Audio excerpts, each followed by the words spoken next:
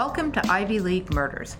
My name is Sarah Alcorn. I'm a Harvard graduate and a private investigator. And my name is Laura Rodriguez McDonald. I'm a University of Miami graduate, longtime crime aficionado, and part of a fourth-generation NYPD family.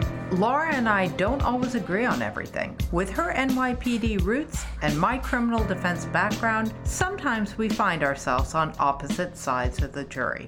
We do share a mutual passion for crime solving, and we both grew up in Cambridge, steps away from Harvard University. On Ivy League Murders, we discuss cases where the best of the best make the worst decisions. We look at people who seemingly have it all and throw it all away. Murder.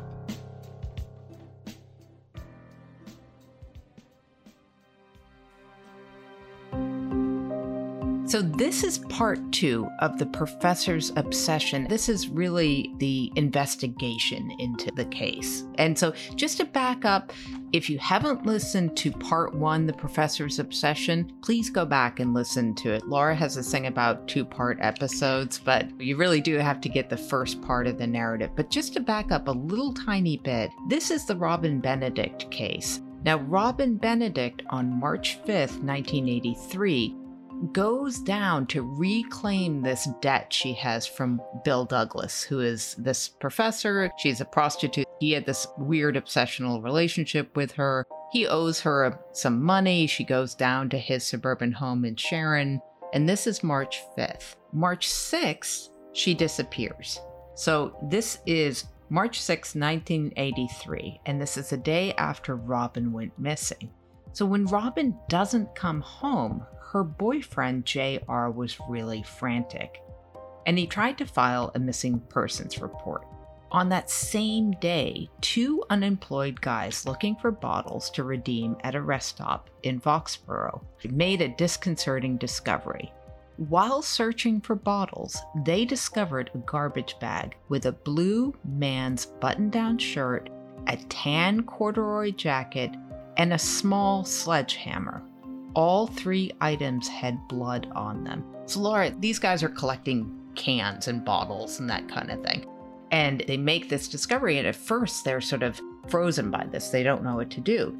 Then they go to the Foxborough police and tell them, and the Foxborough police go down to that rest area and they pull out this bag with these really suspicious, sketchy items in them. What happens is initially there's no missing persons report, but they find that there's a missing persons report out of Malden, Mass, and that's been generated by JR. Right, so it takes a few days before, so this isn't immediately apparent. It takes a few days for that to... Exactly, right. And when they find out that Robin was wearing a tan corduroy jacket, they make the match to Robin. But talk about JR. Well, the interesting thing about JR going to the police initially is he goes right away. And we have to think about the time frame here. We're talking about the 80s. He's an African-American man. He has a criminal record. She's been arrested for prostitution. So this basically looks like a pimp going in to look for his missing prostitute girlfriend. So the police don't really take him that seriously in the beginning. And they even suspected him. They suspect him, and he comes off as very suspicious in the way he appears. Now, appearances can be deceptive because as they sit down and talk to JR, he just falls apart. He is crying, he's frantic, and on his own, before even going to the police, he's hired a private investigator. And he's spent, I think, about $1,400 at that time, a significant amount of money to have Robin found. So the police, I think, realized pretty quickly that this is not just some criminal looking for his prostitute. Exactly. And JR, I don't think Robin's parents and JR had the best relationship, but after Robin goes missing, she just doesn't come home. JR contacts Robin's parents, and they all kind of get together. They form an alliance, basically. Right. And Robin's parents go to the press. They're all looking for Robin. Right. In a sense, blamed him for her turning to prostitution. And So they weren't crazy about him when Robin was around, but seeing his reaction and how badly he wants to find her, they do form an alliance with JR. Absolutely. Which will go on for quite some time. So let's look at Bill Douglas's movements. Right after she disappears, Bill Douglas goes to a science conference in Washington, D.C. So the two PIs that JR hired, they go down to Washington and they talk to Douglas. You know, he was attending this conference. He's at a hotel. He says, yes, I took the train down from Boston. And they say, why did you take the train? I mean, why not fly from Boston to Washington? And he's like, oh, I had to check papers and blah, blah, blah. But he gives them this very offhand account about his relationship with Robin. It's like, oh, she's just a friend and that kind of thing. And the PIs notice that Douglas has this head wound, and he gives them two contradictory stories about how he gets this head wound. He says, oh, I smashed it into a cabinet. And then at another time, he tells them he got mugged in Boston. Mm-hmm. And he's nervous. These guys are very suspicious. And this is kind of unusual because the PIs are also working with the police department, the Malden police in this particular case. But in the Benedict case, Laura, you have got like we mentioned, the Foxborough PD, in particular, this guy, Paul Landry. You've got Dwyer from the Boston PD and other Boston PD people, and Malden PD. So these all three police departments are working on this missing persons case. It's really amazing that JR did hire the private investigators, or this information would never have been gained. If he hadn't hired that PI, the wound, all that stuff could have been never recovered because nobody would have. There was nothing to question him about yet. Yes, exactly. And, you know, these days, honestly, PIs and police don't generally work together. We just don't. However, back then, this PI must have had some police contacts because they're working with the Malden police on this, basically. Like, they give the Malden police this information. So you're right. They preserve it by going down there. Right, because the police don't have anything to investigate at this point. There's no connections to, I mean, they have a missing person, but they don't have anything that leads Douglas, you know, except for JR's word. Yes, exactly. So and this is the word of a pimp, frankly. Exactly. From the police point of view, let's be honest, they probably had a little bit of a jaundiced eye about him initially. And, you know what right, I mean? Versus an Ivy League trained Tufts professor. Yes. His name is much more in the community. But they also start to really investigate Bill Douglas, and they start looking into things like people talking about how he was with Robin, how obsessive he was with Robin. Meanwhile, too, let's not forget there's this huge financial boondoggle with Tufts. Yeah, I was just going to bring that up. Yeah. I think the police figure out pretty soon that he's simultaneously being investigated at Tufts for financial indiscretions, embezzlement, basically. Yeah, fraud for $67,000. He's stealing grant funds from Tufts, and he's under investigation for it. So they look into the nature of Bill Douglas's relationship with Robin. They talk to witnesses. They talk to people at Tufts. They really start drilling down on Douglas. And within a couple of weeks, Douglas is called down to the Foxborough police station. And they get a search warrant for his house, too. There, the police find some pretty sketchy stuff. They find Robin's purse. They find an address book that belongs to her, a pair of her pink panties. They find garbage bags that match the ones at the rest stop, Laura. And they also find a blue windbreaker with blood on it, and a fingernail-sized piece of human brain tissue. And this is pre-DNA, but they recover these items. I'm also curious as to how they got the warrant for the search warrant, and it must have been based on the fact that she was last seen at Douglas's house, and he admitted that she had been there that night. And there were phone calls. I was just wondering what the police presented to get that search warrant. But I think as they drill down on Douglas, okay, first of all, he tells them, when he speaks to the police, he tells them, oh, yes, Robin came down, but I went to bed after she told me she was going to go to a party afterwards in Boston. Well, they look at his phone records and they look at his credit card statements. Apparently, he was so cash broke that he was using his credit cards to like buy coffee on the night that she disappeared, like at Howard Johnson. So like it's clear that he's lying to them. So if you recall, there's that blue man's shirt that they also pull from the rest stop bag. Okay, and so this is just a button-down Oxford, but it's definitely Douglas's size. And they show it to Nancy, who's Douglas's wife. The shirt has been mended with thread, and they asked Nancy if she had mended the shirt. And she actually turned over spools of thread that matched the thread on the shirt. So there's no doubt that this is Douglas's shirt. So, sorry, even with this damning evidence, the police still have an uphill battle. And part of this uphill battle is proving that Robin has even been murdered.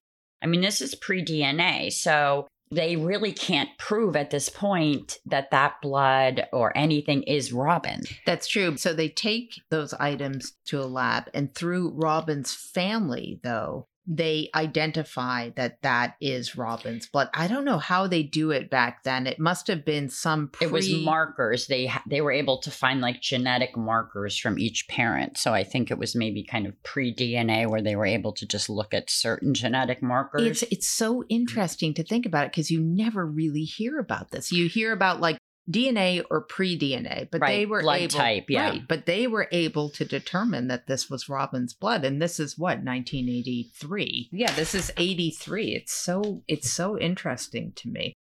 But in part of the search of Douglas's records, they also find that Douglas, like he had told the investigators before, he had not left from Massachusetts on train to Washington as he had claimed. They find that he charges a ticket from New York City. So what had he done with both Robin's body and Robin's car? So there's all kinds of speculation about this. They didn't find the car. They had no idea where Robin's car was. And some of the speculation is pretty wild about what happened, what he did with Robin's body. They have no doubt in their mind that he is their guilty party now. Oh, absolutely. And some of it was pretty interesting. They thought maybe he had dismembered her body and then dumped it along rest stops down on his way down to, they think maybe the car is in Rhode Island or New York. They're not sure. All they know is that he lied to them about taking the train from Boston down to Washington, D.C. to this conference. They also think maybe he had taken her to Tufts and burned her body there. And, there had been other really brutal, similar murders around. They're even thinking, is this guy a serial killer? But they can't find this car. But in July of 83, what happens is Douglas had parked Robin's car in this garage in New York. Nobody's paying for this car. It's abandoned. He had taken the plates off. And so this garage tows the car out to the street. And NYPD called in, and it's this abandoned car. And when they look in the car, there's blood, there's pine needles in the car, and they try to match it to any missing persons, basically. And it comes back, the VIN number comes back to Robin's missing car, which is a silver Toyota. So anyway, NYPD gets in touch with the police up in Massachusetts, and they recover the car. But again, there's not enough. The major problem that investigators have with this case, even with the blood in the car, even with the blood on the jacket, on his shirt, the sledgehammer, the small piece of brain they find in the windbreaker pocket, there's still not a body. No corpus delicti in this case. Right, but it's starting to mount. It is. Evidence and circumstantial evidence is starting to mount. Add on the financial pressure he was under. When you start to look at the rest of his life, you can start to see the pressure building up and almost a motive for him to snap and kill her. Another thing I think we probably should address is the press coverage of this story, because this was an enormous story in Boston, and this was this would be an enormous story today and anywhere, I think. This is a very sexy story. I mean, it has everything, right? I mean, it has this Ivy League educated professor. It has this beautiful young prostitute who was a smart girl. All these different elements that made it very sexy. Made the public extremely interested. Even like the NFL, if you remember, like Ray Kostick, there's that kind of glamour. There were a lot to of it. Right. Yeah. And, much to Robin's parents' dismay, there was a lot of focus on the fact that she was a prostitute. And I think I want to point out the press coverage and the fact that there was so much press coverage, really to talk about the fact that there were so many other prostitutes killed in the combat zone that never got any press coverage. And I'll talk about a case I'm sort of intimately familiar with towards the end of this. There were so many women found dead in Boston. We never even heard of them. Their names never made the paper. And because, as we like to say, it's when town and gown collide is when we hear these stories. Right. Until the two clash, as long as kind of everyone's staying within their lanes and harming each other, we don't hear as much. So this caused Robin's parents a lot of pain to have this, in the paper all the time, their daughter a prostitute. But it's the nature of the press. And in a way, it was what got a lot of these leads because there was so much coverage. Absolutely. And so William Delahunt, who was the Norfolk DA, is really feeling the pressure, but the case is closing in on Bill Douglas. One of the most solid circumstantial cases you could build against somebody without a body. Right. And it's less common than to have a case without a body. So they really had to nail it. But let's talk about what's going on for Bill Douglas at this point. He had been fired from Tufts. He sets up with this other new laboratory, I think somewhere in Rhode Island. He's devolving. He's faking test results. He's like pulling a full Elizabeth Holmes on this stuff. And he loses that job. He goes to the YMCA to work as like a desk clerk at this point. Laura, ironically, he's reduced to scrounging for bottles and cans because he was so financially straitened. But he gets arrested in October of 1983, and he's denied bail at this point, and he is fully on trial for first-degree murder at this point. He gets indicted, and the trial proceeds. They move ahead, and he gets actually what I think was a phenomenal lawyer. Phenomenal lawyer, yes, and his name is Thomas Troy, but there are some pretty wild defense theories. So talk about the... Well, they didn't have much to work with. Douglas is claiming his innocence, which, is very hard to do in this case. And Well, but one of the things, you got to talk about the ketosis, please, and explain to our listeners what the hell ketosis is. They waver in their defense between, I think Troy really knows there's no winning this case. And he really pleads with Douglas to plead insanity, or which we know is not a very good defense. It very rarely wins. And they even toy with this defense of ketosis and cocaine, which is quite a diet. Well, so ketosis is when anyone who's been on Atkins knows it's when you take away the carbs and sugar or certain foods from your diet, your body goes into a state of ketosis and burns its own fat. And this is something. But how does it affect you? Well, I actually never knew it did affect you mentally, except for you really want carbs, because I've done this before. But apparently they give all these other things that ketosis can do, like make you hypersexual or make you erratic, not just want bread. And this is like the Twinkie defense. No, that's a West Coast defense. And actually that did work in California in the Harvey Milk case, the Twinkie defense. Those defenses, and I hate to say it, do work better on the West Coast. We're much tougher on the East Coast. And that was never going to fly, that you were on a diet and you did too much Coke. So you lost it. Although I actually think that had Douglas pleaded manslaughter, self-defense, he may have had a better argument. Douglas continues to profess his innocence and turn down Troy's advice on these various defense arguments. Because Troy can see the reality. He's got the bird's eye view that Douglas is not going to win this case. He's got a loser of a case. So he's trying to convince Douglas. He has all this evidence against him. He's not a likable cat. Everything is going against him. And Troy does finally convince him. 4 days into jury selection, he approaches the DA and they start to make a deal. This, I think, was an inevitability I and the DA had hoped for and would save the family and everybody a lot of pain. And they confer with the family, as they often do, about lowering the charges. And the family agrees in hopes that Robin's body will be found. And that's really, I think, why ultimately the plea was reached. Yeah, exactly. They're really hoping to get Robin's body back to lay her to rest. yes, there's a good, strong case against Douglas, but they don't have their daughter back. Exactly. To So they're hoping he'll get a lesser sentence. They're going to plead him down to second-degree murder, maybe 18 to 20 years, and they'll find Robin's body. And that seems like something everyone can live with. But that's not quite how it turns out. Because when Douglas does confess, and I mean, his confession is quite one-sided, and, Robin's the aggressor and came after him. It's ridiculous. It's a ridiculous confession.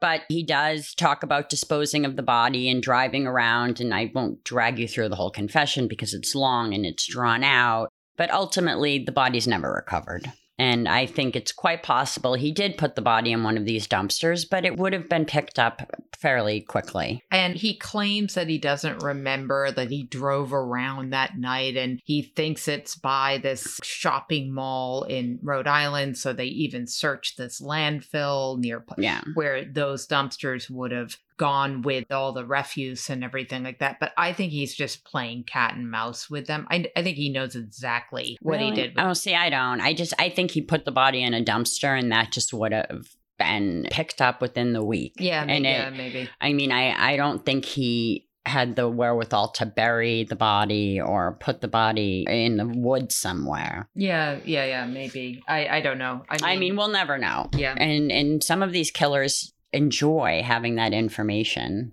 I don't know what happened that night. I think they probably did get into a fight. I think they probably did struggle, and I think he just lost it. I think he just snapped and killed her and then panicked. He has this dead prostitute in his house, and he's got to get rid of the body. I think Douglas is a bad guy. I don't think he was really a killer. I think that he was, I'm not making excuses for him, but I think he was pushed through his bad choices, pushed to the brink in every way and desperate. And there was a fight and he snapped. His obsession became lethal, essentially. Exactly. And all led in the finances and losing his job and the family. So Douglas is sentenced to 18 to 20 years.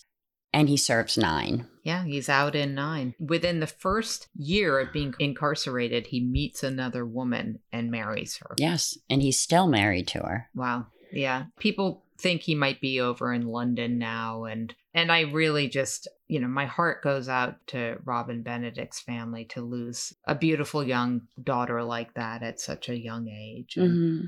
Absolutely. And I think it also shows all victims are important. Doesn't matter what they do for a living. It doesn't matter. Yeah, absolutely. And I'll just tell a quick anecdote because, as we've said time and time again, if Robin Benedict's murder, if she had been murdered by a pimp or a John from the combat zone, this probably may have made the press temporarily, but I don't think it would have garnered the press coverage that it got.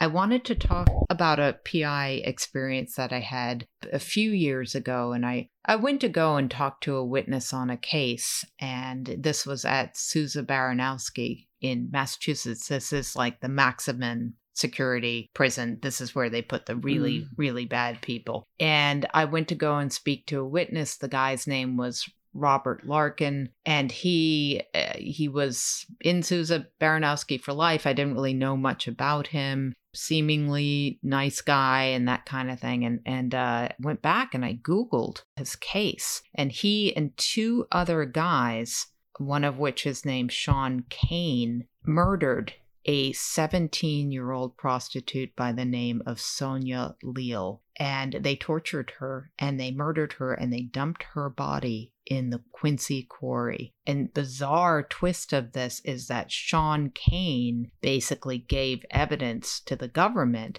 and he got out earlier. And he also gave the police evidence about the body of another prostitute, Laura, which means that he had knowledge of or involvement in her death. And he is out, a free guy now in Boston. So this is absolutely frightening to me. I believe, to my knowledge, Larkin and the other person, they're still incarcerated. But the frequency with which prostitutes were killed in the combat zone, and still are harmed. It's very dangerous. Yeah, exactly. Anyway, so this sort of concludes our Combat Zone series. So it's been super fun deep diving into the Combat Zone and finding out about these cases and the history. And it's a big part of Boston history. I feel like we're Combat Zone scholars at this point. Absolutely. Murder, murder, murder.